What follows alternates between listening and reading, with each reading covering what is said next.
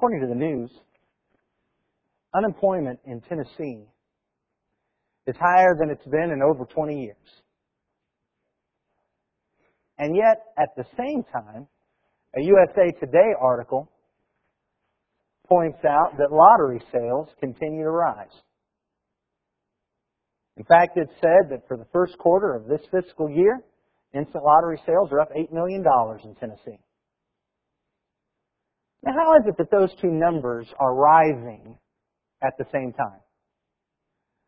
How is it that folks are getting worse off financially but buying more lottery tickets?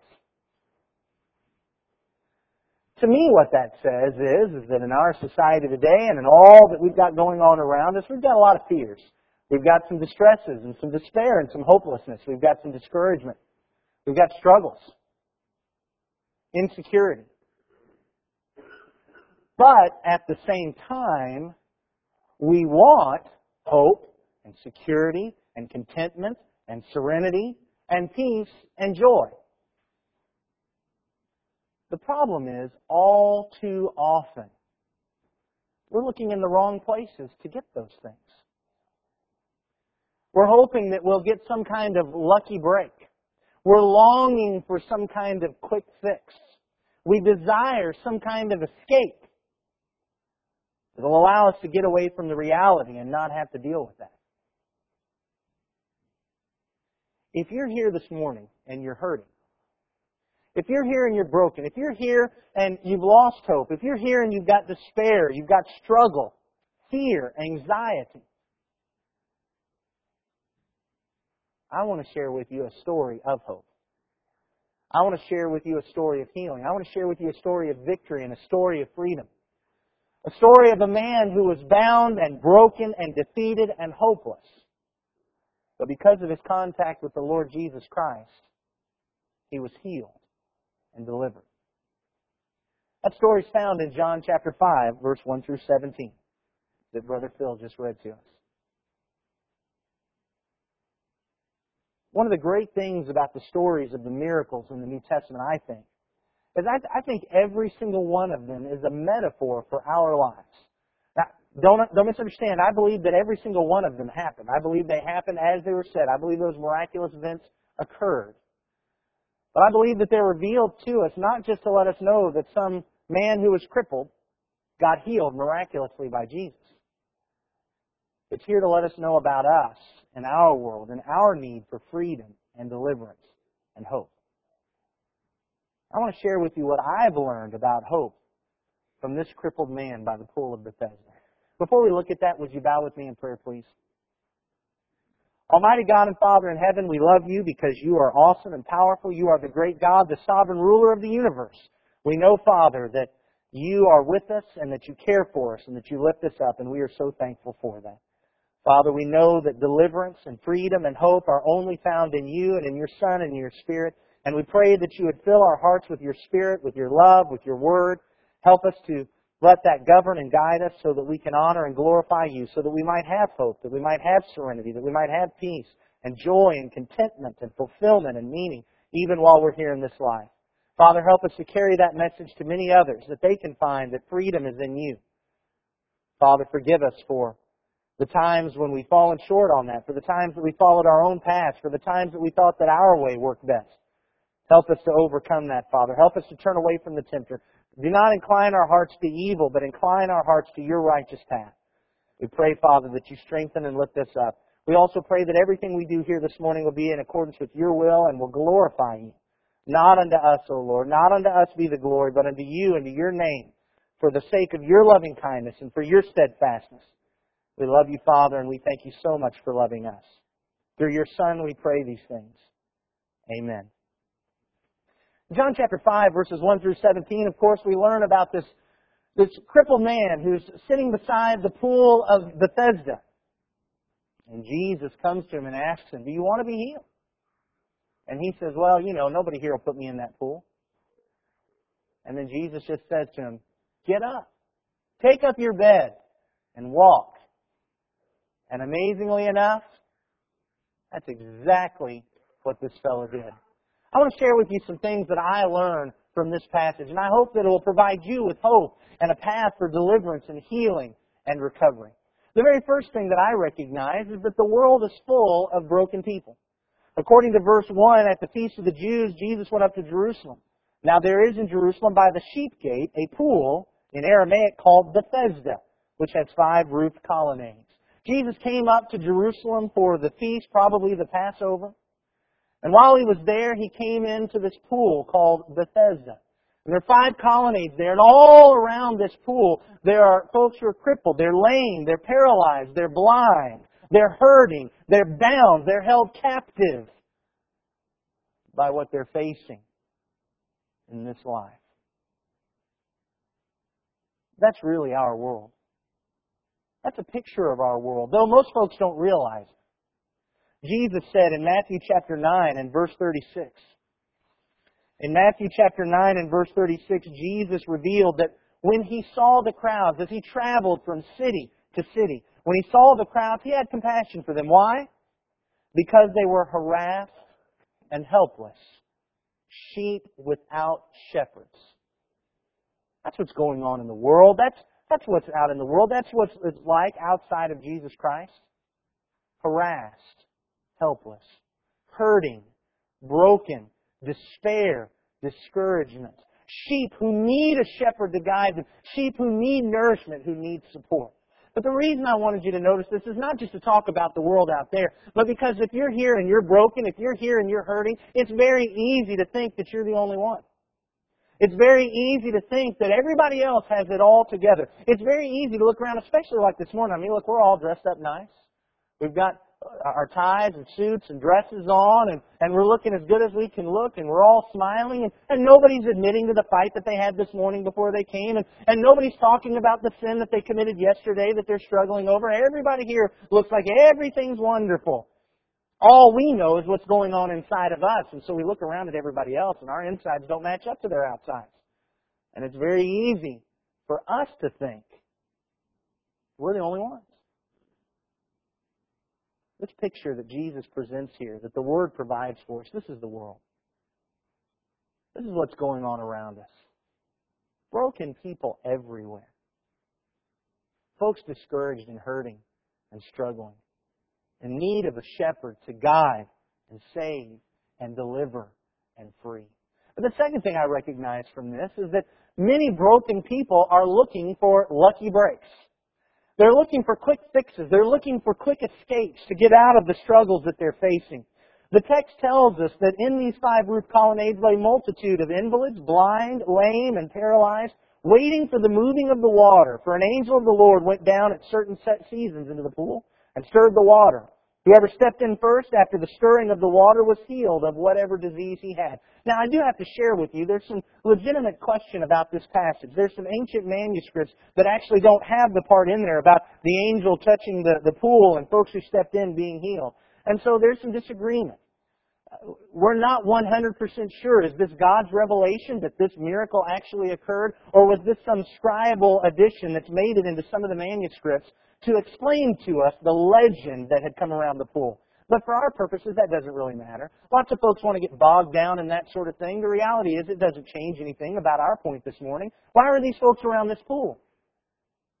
Because they hope they might be that one lucky person who would get in the water the first when they saw it stir, and they might get their lucky break. Then they'd have their deliverance. Then they'd have their healing. Then they'd have their serenity and their peace and their joy and their contentment and meaning and fulfillment. But at most, that's one person. Out of the multitudes, one person is going to get that. We don't even know how often this supposedly occurs. And think about it. The ones who would need it the most, the ones who have the greatest difficulties, they would be the least likely to be able to actually get it. Could you imagine those folks listed there as blind? They can't watch the water to see when it moves. Sure, they can walk. They would be the ones most likely to be able to walk and get in as opposed to the paralyzed man. But they can't even see the water. They have to wait till they start hearing people trying to get in. They're already 2 steps behind at that point. The folks who would most need it, as they're relying on this lucky break, are the ones who are even least likely to be able to accomplish it and to get it. Broken people are looking for lucky breaks. They have financial fears, they want to win the lottery. They have relationship troubles, they keep looking for that perfect someone out there who's going to fix everything in their lives. They have sorrows, they want to drink them away. They have struggles, they want to shoot up and soar above them. Looking for lucky breaks and escape. Ecclesiastes chapter 2 talks about that. In the book of Ecclesiastes in the Old Testament, the wisest man who ever lived wrote, this is Ecclesiastes 2 verse 1, I said in my heart, come now, I'll test you with pleasure. Enjoy yourself. But behold, this was also vanity. I said of laughter, it is mad, and of pleasure, what use is it? I searched with my heart how to cheer my body with wine, my heart still guiding me with wisdom, and how to lay hold on folly till I might see what was good for the children of man to do under heaven during the few days of their life. I made great works. I built houses and planted vineyards for myself. I made myself gardens and parks and planted them in all kinds of fruit trees. I made myself pools from which to water the forest of growing trees. I bought male and female slaves and had slaves who were born in my house. I had also great possessions of herds and flocks, more than any who had been before me in Jerusalem. I also gathered for myself silver and gold and the treasure of kings and provinces. I got singers, both men and women, and many concubines, the delight of the children of man. So I became great and surpassed all who were before me in Jerusalem. Also my wisdom remained with me, and whatever my eyes desired, I did not keep from them. I kept my heart from no pleasure, for my heart found pleasure in all my toil. And this was my reward for all my toil. What was his reward? Verse 11. Then I considered all that my hands had done, and the toil I had expended in doing it, and behold, all was vanity and striving after wind, and there was nothing to be gained under the sun. All was vain, it was vanity, it was useless. Everything I did, it was useless. I was looking for an escape, I was looking for meaning, I was looking for fulfillment, and it was all like trying to grab the wind. I remember as a kid when I would rake leaves, and when I was a kid, you couldn't just shove them up to the corner. Some places I've been now, you can put them on the curb and the vacuum will come by and suck them up. But where I was, you actually had to bag them up. And the trash people would pick them up. And I remember getting those leaves out there and I'd get the bag and it would start getting windy. And I'd think, oh, this could make like a balloon or something. I'd run and try to catch the wind and close up the bag. And you know what would happen to the bag every time? It would just pretty much go flat. Because that's what it's like to catch the wind. You can't catch the wind.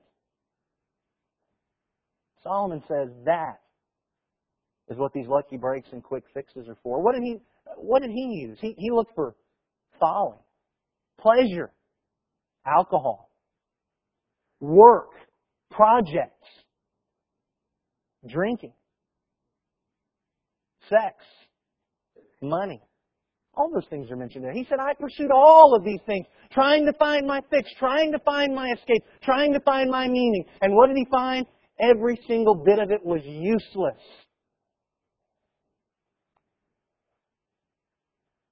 Broken people are looking for lucky breaks, quick fixes, and escapes.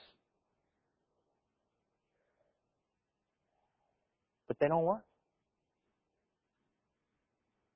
They just don't work. And yet we keep going back to that pool.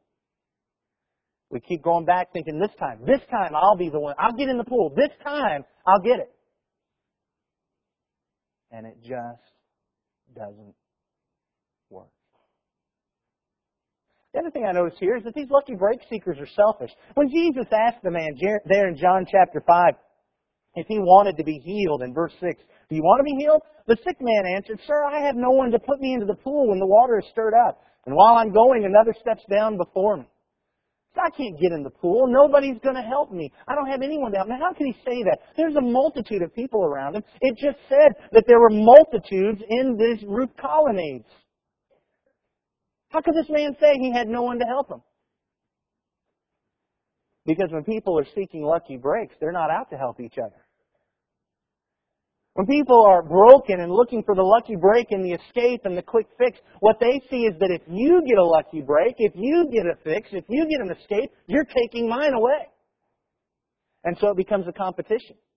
And can't you imagine when somebody noticed that the pool was stirred, there was no getting in line. There was no let's help the guy who's been here the longest. There was no let's get the guy in here who needs it the most. There was clawing, there was grabbing, there was pushing, there was throwing, because I've got to be the one that gets in there.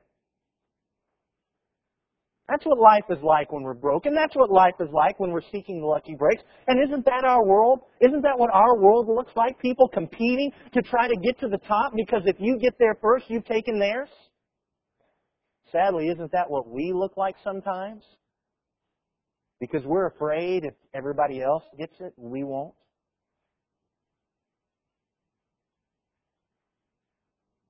Lucky break seekers are selfish people. But if we want healing, we've got to get past our selfishness. We've got to get past looking for the lucky breaks, the quick fixes, the easy escapes, because those don't work. But here's where it begins. You actually have to want healing. One of the most interesting things here is that when Jesus comes up to this man, as he's laying around this pool, he knows that the guy's been there a long time. He knows that he's been coming down there. He sees that he's an invalid, that he's crippled, that he's paralyzed, whatever the problem with this man is. It kind of seems like a dumb question, doesn't it? Do you want healing? Well, duh. And yet Jesus asked the question. Because Jesus understands one thing. If we want healing through Him, if we're going to get healing through Him, we actually have to want it. And the problem is, there's a whole lot of people that don't really want healing. They'll complain about what's going on in life. They'll whine and they'll grumble and they'll moan, but they don't really want healing. They don't want deliverance. They don't want victory and freedom. Maybe they've just gotten used to what's going on. Maybe they don't realize what they need. I think about Luke chapter 15, the prodigal son. In Luke chapter 15, we read the story of the prodigal son. You probably know this story. In verse 11 of Luke 15, there was a man who had two sons, and the younger of them said to his father, "Father, give me the share of property that's coming to me." And he divided his property between them. Guys, don't you know that a young son who goes to his father and says, "I've got to have my inheritance now," that's a broken man. There's a man that's hurting and struggling. Not many days later, the younger son gathered all he had and took a journey into a far country, and there he squandered his property in reckless living. And when he had spent everything, a severe famine arose in that country, and he began to be in need. So he went and hired himself out to one of the citizens of that country, who sent him into his fields to feed pigs. He was longing to be fed with the pods that the pigs ate, and no one gave him anything. But when he came to himself, he said, "How many of my father's hired servants have more than enough bread, but I perish here with hunger? I will arise and go to my father, and I'll say to him, 'Father, I've sinned against heaven and before you. I'm no longer worthy to be called your son. Treat me as one of your hired servants.'" I want you to look at this fellow. When he went to his father and said, "I want my inheritance," he's a broken man, but he didn't want any healing. When he got the money and went off into the far country, he was a broken man, but he didn't want any healing. As he squandered his money in reckless and riotous and prodigal living, he's a broken man, but he doesn't want any healing. When he has gotten rid of all that money and he's destitute, he's a broken man, but he still didn't want any healing. When the famine struck, he was a broken man, and he still didn't want healing. When he hires on with a citizen of that far country, he's a broken man, and he still doesn't want healing. When he begins to work among the pigs, he's a broken man, and he still doesn't want healing. The fact is, there's just a lot of people that just don't want healing yet because they just don't know how much they need it. But finally, this man hit rock bottom. And one day he recognized it. We could see it all the way up at that beginning verse. We could see this guy's got problems. He needs help. He needs freedom. He needs victory. He needs deliverance. But he didn't see it. He thought he was getting his fix. He thought he was getting his escape. He got his dad's inheritance, and he went off and he had fun with it. And even still, he didn't see it. But then one day, as he lay in the bottom, eating the scraps the pigs left behind, then he realized, I need something. You know, that's the struggle with so many today. We just don't even know what we actually need. And so Jesus asked, do you want to be healed?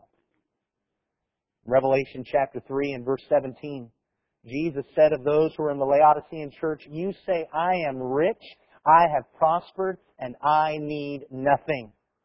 Not realizing that you are wretched, pitiable, poor, blind, and naked. You want to know what is most sad to me this morning as I present this lesson, as I've studied it? What's most sad is not that there are people in the audience here this morning that are hurting and broken. What's most sad is not that there are people in this audience who, because of their hurt and their brokenness, have sought for a fix through sex or through drugs or through alcohol or through money or through whatever else. What's most sad is that there's people here this morning that are poor, wretched, blind, naked, and miserable, and don't even know it. You think you're rich, you're prospered, and you need nothing. And you don't know how much healing you need. If we're going to be delivered by Jesus, we've got to want healing. When we want healing, then we can move to the next thing we learn, and that is we've got to recognize our own inability. Once we finally realize I'm broken and I need something, I need to be fixed. I need something to improve, some deliverance, some freedom from all this that's going on in my life and in my world. Once we recognize that and want that, the next thing we've got to understand, I can't do it. Why did Jesus in John chapter 5 and verse 5 go to a man who'd been an invalid for 38 years, who in verse 6 said he already knew he'd been there a long time? Why didn't he just go to the first person he saw? Why didn't he go to one of the newest people that were there? I'll tell you why. Because the new poolside residents, they still had some hope in the pool. They still had faith that they would be the one that would get in. They still had the idea that the lucky break was going to work for them, that somehow they'd get into that pool and they'd have healing all on their own. Jesus found a man who'd been an invalid for 38 years, who'd been beside this pool for who knows how long. He found a man that understood, I'm sitting here, but it's not doing any good. I know it's not going to work. I can't get there. Nobody's going to help me get there. I can't do this. In fact, isn't that what he said? Sir, I have no one to put me into the pool. And while I'm going, another steps down before me. This man understood, I just can't do it. I'm not going to get the healing on my own. We need to have that kind of poverty of spirit. Matthew chapter 5. And verse 3. In Matthew chapter 5 and verse 3 it said, blessed are the poor in spirit, for theirs is the kingdom of heaven. That word for poor is the idea of poverty-stricken, of begging and pleading and needing. This is not the person who's just having trouble making ends meet at the end of the month. This is the person that if they don't go out on the street and start begging people for something, they're going to starve that day. Blessed are the poor in spirit. Blessed are those who understand, I can't do it. I don't need just a little help. I don't need God just to push me over the edge. I can't get there. I can't have healing. I can't have deliverance. I can't have freedom unless I turn to God. Now that person gets the kingdom. That person gets the healing. That person gets the freedom and the meaning and the fulfillment. But as long as we have the idea that somehow we can do it, it's not going to work. In Romans chapter 7, we see Paul express this. Paul of all people, the guy that we think had it all together, who had it all under control. If anybody worked his way into heaven, it would be Paul. But notice what he says in Romans 7 and verse 14. We know that the law is spiritual, but I am of the flesh, sold under sin. For I do not understand my own actions. For I do not do what I want, but I do the very thing I hate. Now if I do what I do not want, I agree with the law that it is good. So now it is no longer I who do it, but sin that dwells within me. For I know that nothing good dwells in me, that is in my flesh. For I have the desire to do what is right, but not the ability to carry it out. For I do not do the good I want, but the evil I do not want is what I keep on doing. Now if I do what I do not want, it's no longer I who do it, but sin that dwells within me. So I find it to be a law that when I want to do right, evil lies close at hand. For I delight in the law of God in my inner being. But I see in my members another law, waging war against the law of my mind, and making me captive to the law of sin that dwells in my members. Wretched man that I am, who will deliver me from this body of death? Thanks be to God through Jesus Christ our Lord. So then, I myself serve the law of God with my mind, but with my flesh I serve the law of sin. Thanks be to God through Jesus Christ our Lord. He says, I can't do it. He said, every time I make a commitment and I'm going to be righteous enough, I fall. It's like sin's taken over. I'm paralyzed, I'm crippled, I'm blind, I'm lame spiritually. And sin's got control. And every time I try to rely on me to get deliverance and victory and overcome, I fail. I can't do it. Who's going to deliver me from this body of death? Not me. Jesus. Jesus is going to do it. As long as I have the idea that if I just try harder, as long as I have the idea that if I just make all the right choices, as long as I have that idea, I'm always going to be struggling.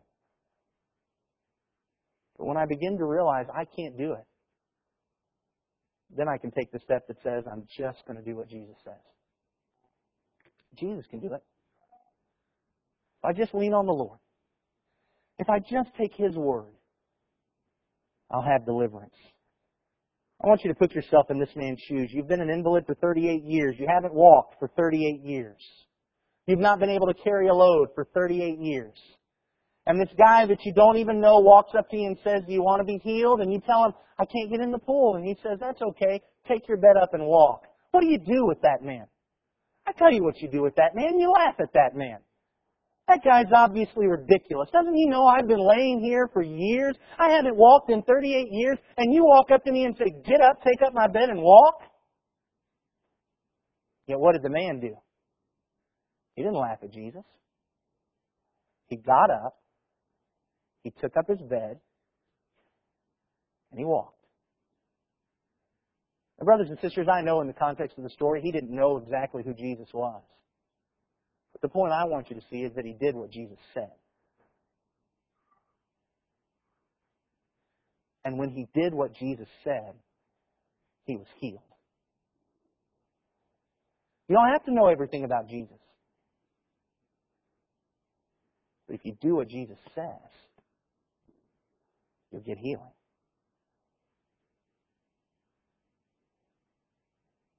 This is really the point that Jesus is making in Matthew chapter 7. And verse 13, Jesus says, enter by the narrow gate in Matthew 7:13. Enter by the narrow gate, for the gate is wide and the way is easy that leads to destruction. And those who enter by it are many. For the gate is narrow and the way is hard that leads to life. And those who find it are few. Jesus here is not saying, if you want to be good enough to go to heaven, you've got to walk my narrow way. What Jesus is saying is, the only way to get deliverance is to do what I say. We can't earn our way to healing. It's not, boy, I've obeyed Jesus enough and by my strength I've walked on the narrow path enough and now God owes me healing. What Jesus is saying is, look, there's only one way. If you want healing, you've got to get up, take up your bed and walk. You've got to just do what I tell you. That's what this man did. And that's what we need to do.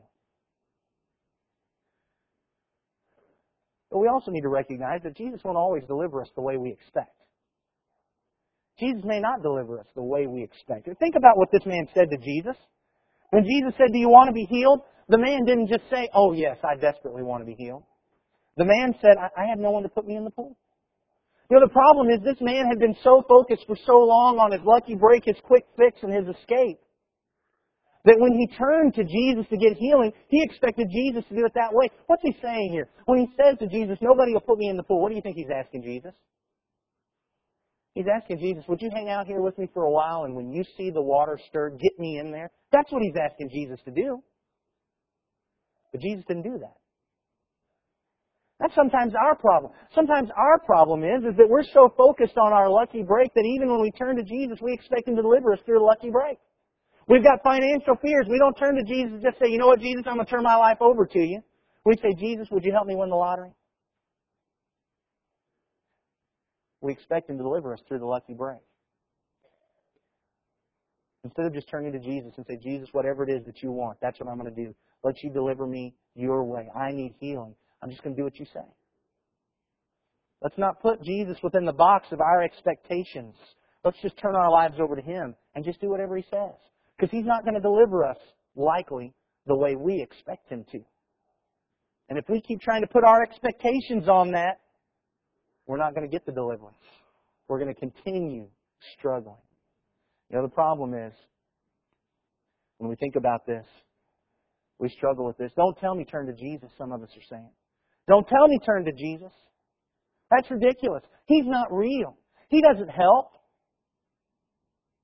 And I know that I can't just convince you just by me saying it, but let me just share with you, you've tried everything else. Why not try Jesus? Why not just examine Him? You know what? If you try Jesus and you turn to Jesus and just do what He says and it still doesn't work, you're not any worse off. But others are saying, don't tell me to turn to Jesus. Don't tell me to turn to Jesus. I've been going to church for years and that hasn't helped. See, you didn't hear what I said. I didn't say try church. I said try Jesus. There's a lot of people that are going to church and aren't doing what Jesus says. There's a lot of people that go to church and all they've done is given their Sundays to Jesus. They haven't given their lives to Him. And so they're not progressing. They're not growing in victory and freedom and in deliverance. And yet others are saying, don't tell me to turn to Jesus. Because I don't think He's going to give me what I want. Oh, there's a whole lot of us that think about turning our lives over to Jesus, and we go a certain length, but then we get worried because maybe Jesus' plans for us aren't as good as our plans for us.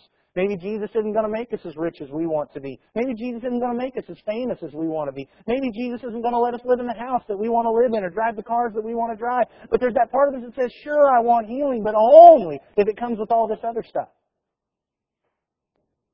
And so we tell folks, don't tell me to turn my life over to Jesus. If you want healing, you've got to turn it all over to Jesus. He'll deliver. It may not be the way that you expect. It may not come with all the accoutrements that you want. But it'll happen. And understand this, that others will try to stop you. Others will try to stop you. The man picked up his bed and walked. By the way, this is not a bed like ours that's in our bedroom. I mean, that would have been pretty impressive if he'd done that. But what this is probably more like a mat that he was able to roll up and tuck up under his arm. But the issue was he was able to get up and walk. And some of the Jews saw him, and in verse 10, they said, it's a Sabbath day. It's unlawful for you to take up your bed. See, one of the laws that God had given the Jews was that they weren't allowed to do any work on Saturday or the Sabbath day. It was a day of rest. And when they saw this man carrying his bed, they saw this in their mind. All they could see is this guy's working. You notice that? They couldn't even see that here was a man who hadn't walked in 38 years, and today he's walking. This man just said, look, all I know is the guy who told me to get up and take up my bed, he healed me, and so I did what he said. You know, that's all he could see. But these guys, they were so bound up in their interpretations of God's rules that they couldn't even see the amazing miracle that had accomplished here. And so they tried to stop the man. Just need to understand this. If you're going to totally give your life over to Jesus, there's going to be people that start mocking you and making fun of you. Nobody should have to be that extreme. Well, you think you're the only ones that can have healing. They'll say all kinds of things to get us to stop and get us to turn away. But you need to understand that half measures avail nothing. Jesus can provide deliverance and will if you'll just do what He says. Don't let folks stop you. And the final thing is Jesus gave the man a plan. He said to him, go and sin no more. When Jesus found him, in John chapter 5, found him in the temple in verse 14, said to him, see, you're well. Sin no more, that nothing worse may happen to you.